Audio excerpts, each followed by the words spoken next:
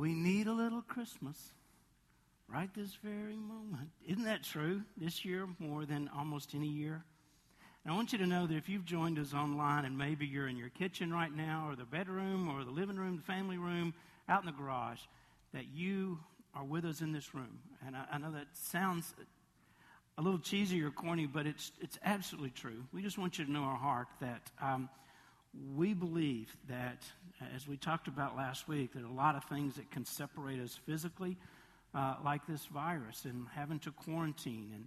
And it seems like every week I hear of another family or an individual in our church who's either had to quarantine or have gotten COVID. And we just want you to know, God bless you. We're with you, and we continue to be as one family. And I think we all long for Christmas, right? And you can have that, and it's going to come. It's going to be just a part of winter that we can just kind of step back and just bless God for being here. Every Tuesday we have staff meeting, and usually we go out after staff meeting to lunch together. So this past Tuesday, we just went down the street for a sandwich to a Firehouse, and the lady was asking me my order, which is almost the same thing, the same every time I go. You know, it's pretty much memorized. And so when I give my order and then they ask your name, I always say, Handsome Dan. So that when she brings the sandwich out, she has to call Handsome Dan, and I go, oh, stop. Oh, yeah, just same joke, never gets old. This time I asked the lady, I said, because they're playing Christmas music, and I said, do you listen to this Christmas music the entire time you're here? Without looking up from, doing what she was doing, she said, all day.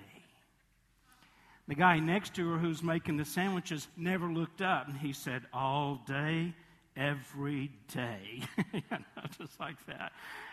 And I thought about how music is such an important part of our lives, especially at Christmas. It just really wraps up this season, and it just gives it such definition. And we love Christmas music, but I could see how those folks were getting just a little bit overwhelmed. Just getting a little. I thought it's just December, and you're already burning out on Christmas music.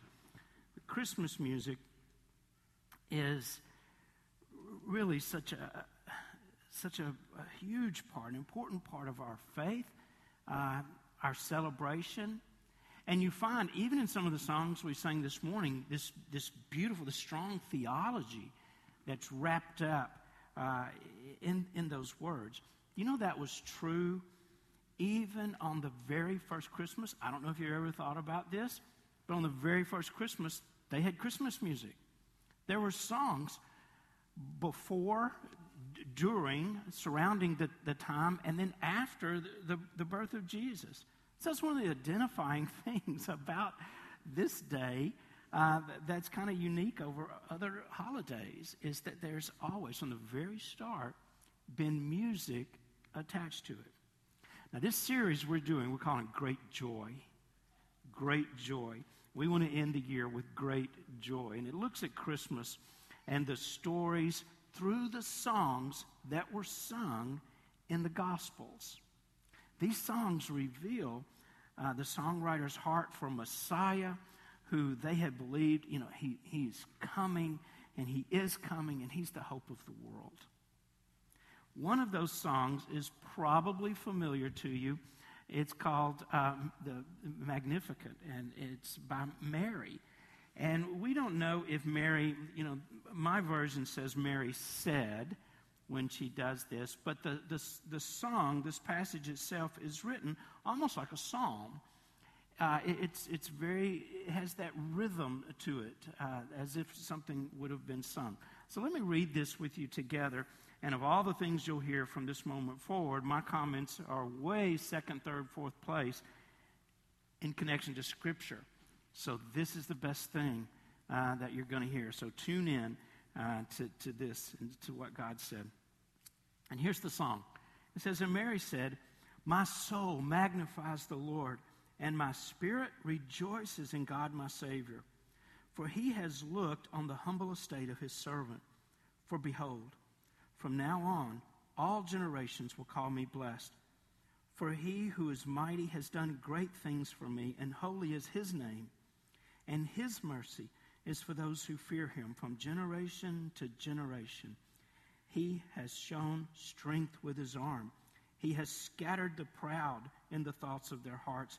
He has brought down the mighty from their thrones and exalted those of humble estate. He has filled the hungry with good things, and the rich he has sent away empty. He has helped his servant Israel in remembrance of his mercy, as he spoke to our fathers, to Abraham, and to his offspring forever. The big idea of the message today is that Mary's song is beautifully recorded. We don't know the tune. We don't know how to sing along with her, but we've got the words. We've got the exact words, and we can't help but see Jesus and see ourselves in the same way that Mary did, from Mary's perspective. And the point is, I hope we are able to step into this week with sort of a renewed vision. We're going to magnify Jesus this Christmas. And I know you hear guys like me say that every Christmas, right? We got to put Christ back in Christmas. I'm serious about it. We really want to magnify Jesus this year. And maybe you've already started that, or you do that. That's just part of who you are. Or maybe it needs to be refreshed and to say, you know what, this year, it's been a tough year. But here's what we're going to do. We're going to lift up the name of Jesus. Now, I use ESV really often. It's one of my favorite, probably my favorite version, because I like the readability of it, but I like the accuracy of it. And the heading in my particular, this version, and I am using ESV today, says, Mary's Song of Praise, the Magnificat.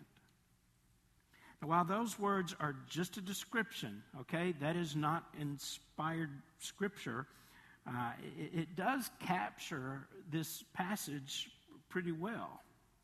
Magnificat is not a word we use every day, but it's a Latin liturgical description that's taken from the Latin Vulgate.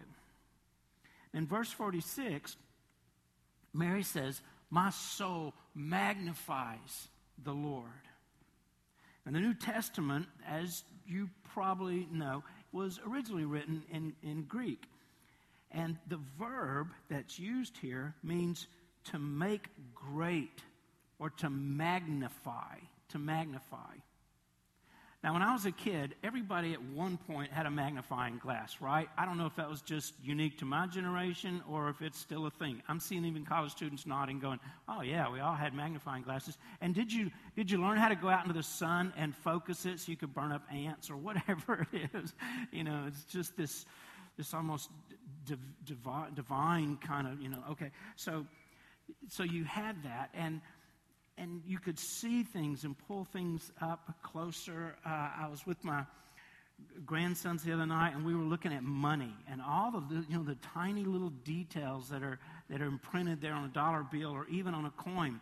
And we didn't have a magnifying glass, so I just take my phone and take a picture of it, and then you can spread it out and go in really close and see all the details. You understand that.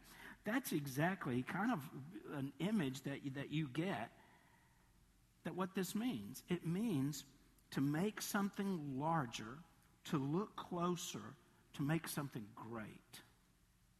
In fact, the English word magnify comes from the Latin word magnus, which means great or large. So, when we worship Christ, we're placing a magnifying glass over him so that we can see and exalt the wonder, just everything, the complexity of who he is, the goodness and the holiness and the love of who he is. Now, if somebody had told me when I was 8 or 9 or 10 years old with a magnifying glass out, just looking at bugs and whatever I could find, and just how fascinating that is, that one day I would have magnifying glasses built into, what I wear on my face every day. But I do. The bottom half of my glasses, that's what they're for, so that I can read this tiny scripture. And why I chose this particular Bible, I don't know, because it's really little. But it helps me to see things close up. And I think that's where, God's grace where you are able, through your Spirit, to magnify Jesus and to bring him in close and to see him more clearly. So that's what happens when we magnify Jesus. We're looking at him up close. And we're going to make much of Jesus. We're going to make much of Christ this year. We're to show others how great he is.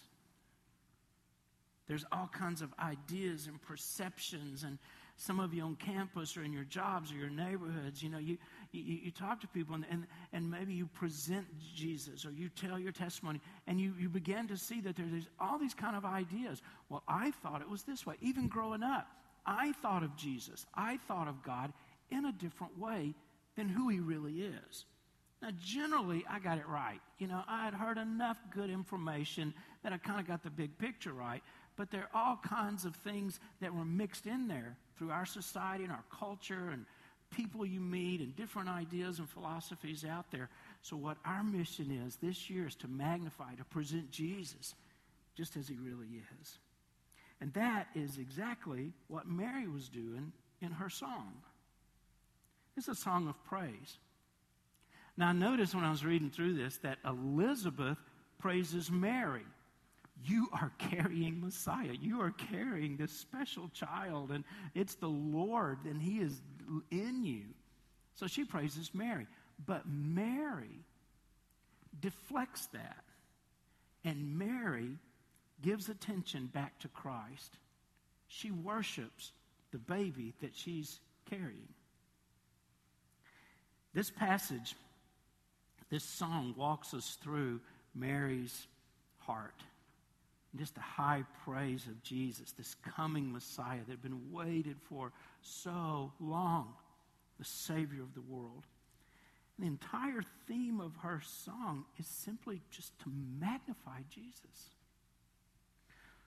One of the things I see first in this passage and that I learned and was reminded of is Mary's humility.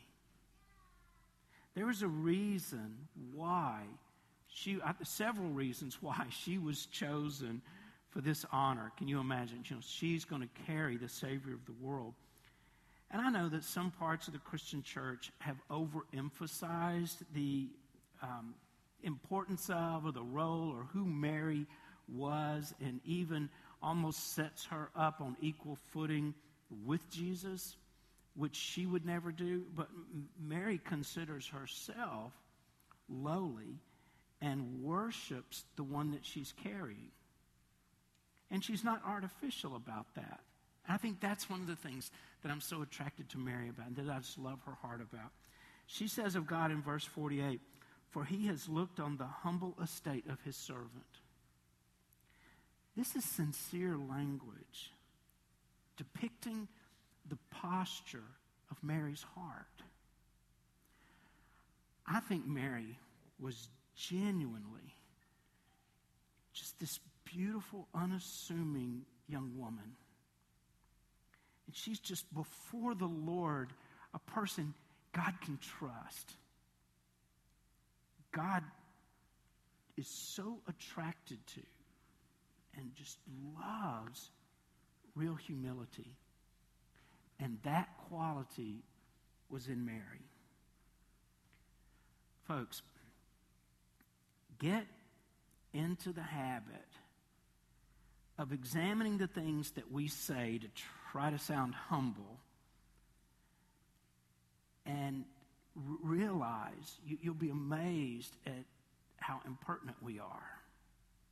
And we're good at it. We have become pretty skilled at sounding humble when we need somebody to pay attention to us, or we want folks to see something that we've done, and we don't just want to come out and say, am I not great at this? I know we have some who do. Maybe a musician or an athlete or just somebody that you live with who just says, I just need everybody to know. I'm the real, look at me.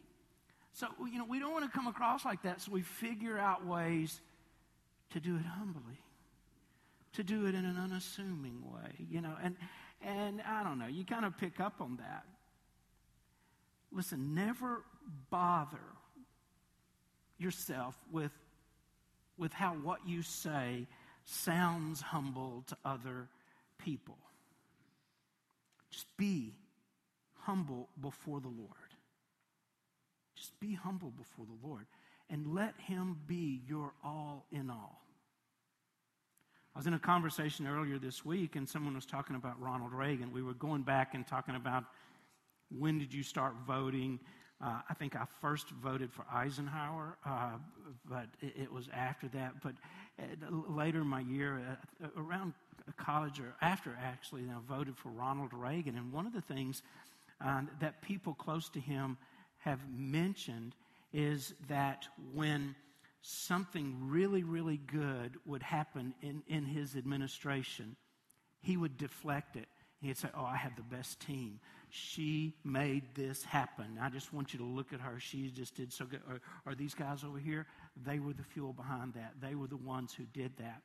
But when something would go wrong or a mistake would be made or something would fail, he would absorb it.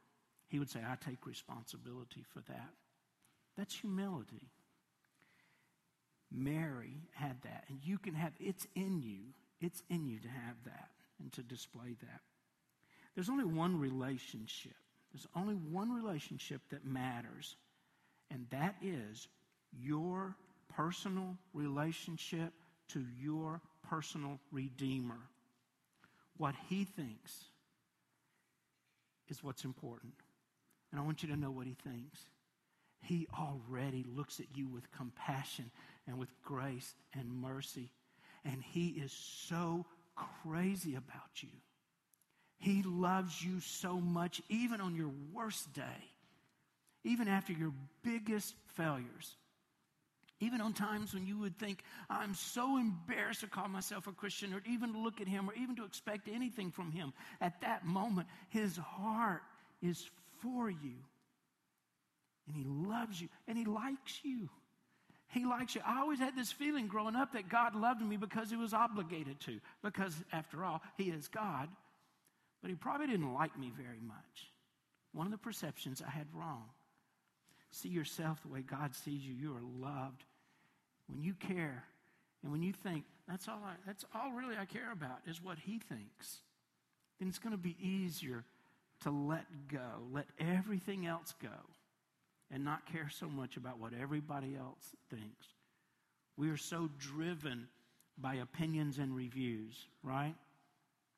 And even though, a lot of us love, social media, I was thinking yesterday that, during the Spanish flu epidemic or other hard times and during the war, and people are suffering and they're going through all these things, but there's this huge disconnect because they don't have Facebook. They don't have, the ability to communicate as easily over a telephone. They don't have Zoom. They don't have any of the things that we have. They don't have FaceTime. They don't have all this where we can stay at least somewhat connected. They just felt so separated from one another. But one of the dangers of having that is that we're constantly being made aware of ourselves. And of course, we kind of want to put our best selves out there, and we want to be impressive, and we want people to like us. We want to be accepted. I get that. But sometimes we just continue, and we begin to depend on that. How many likes did I get with this? Or what were the comments about that? Listen, don't let that dark side of social media or even in your relationships begin to be how you live and how you act out of your esteem. Your identification is in Jesus. And what he thinks is really what matters. Just let everything else go. One individual life may be of priceless value to God's purposes. And you may be that life. Mary never dreamed that she would be used in such a profound way.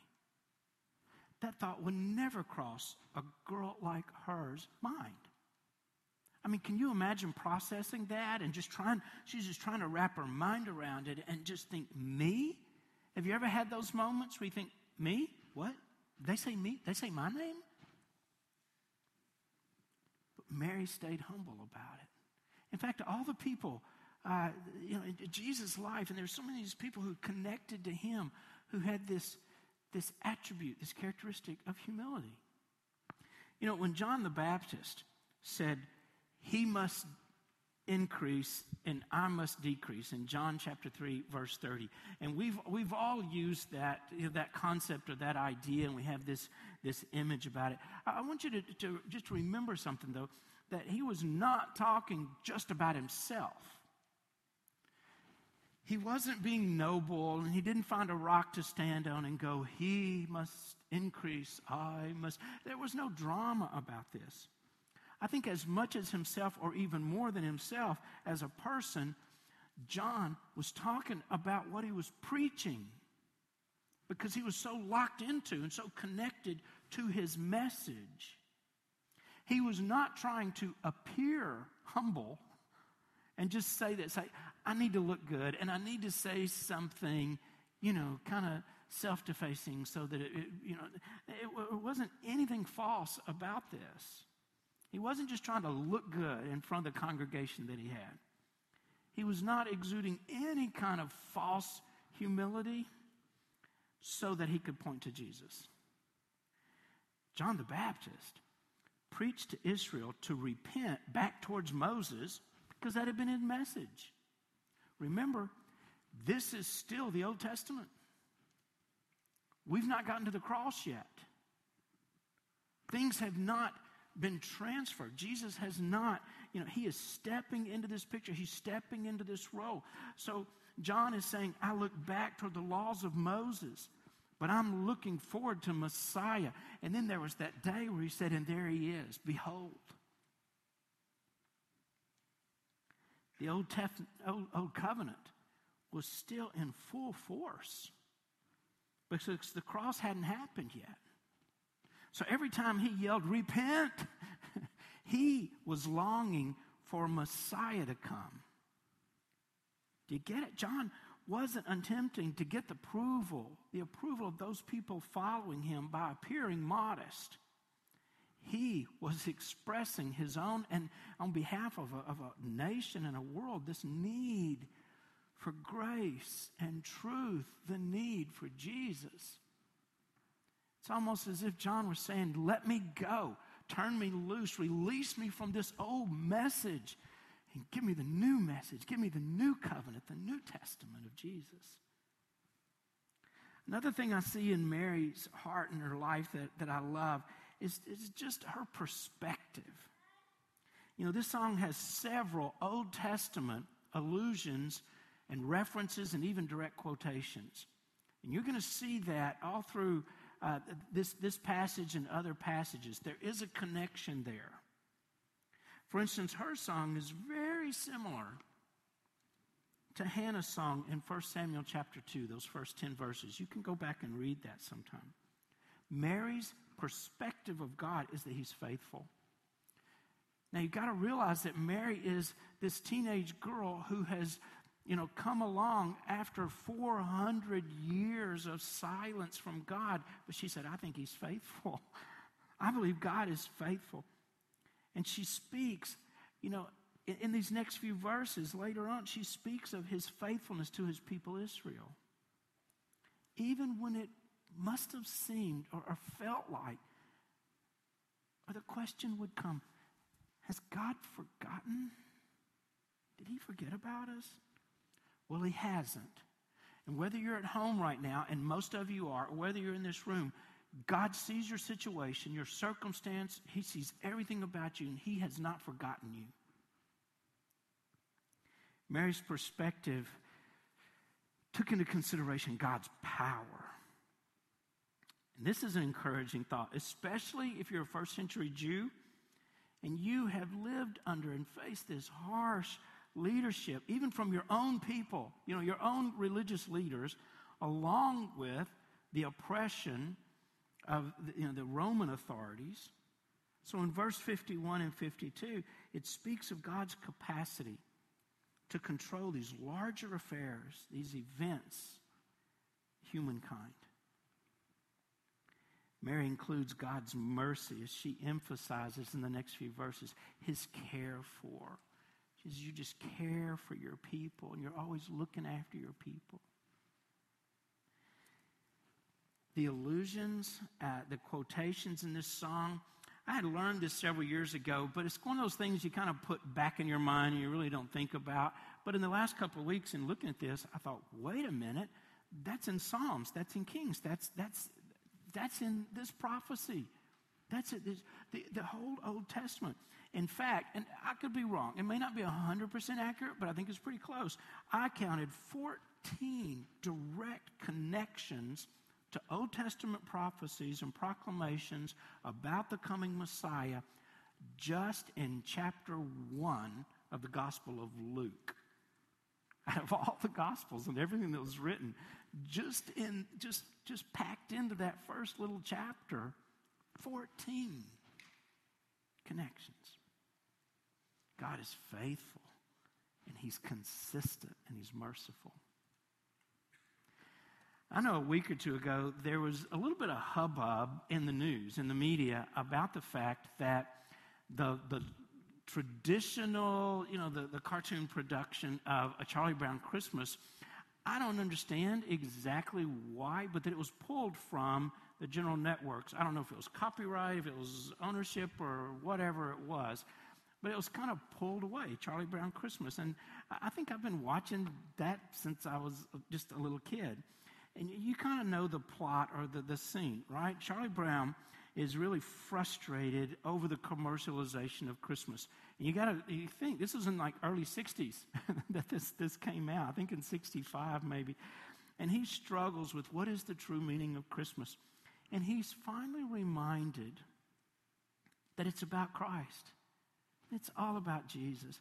It's not about stuff. As nice as stuff can be, and maybe you've already gotten on Amazon and you've made a list of your stuff and you're looking forward to getting something. It's not about tradition.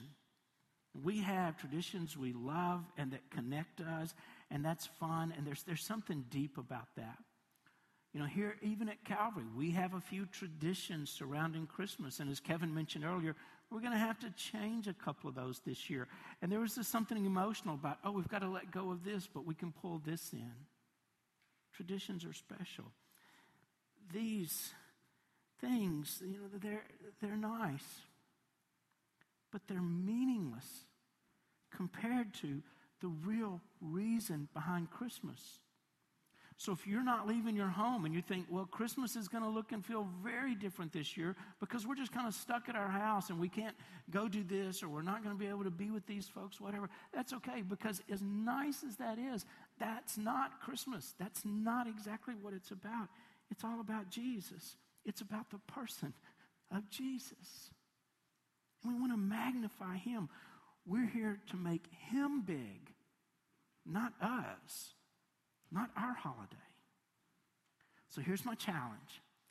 Think of and then employ actual specific ways this year that you're going to magnify Jesus.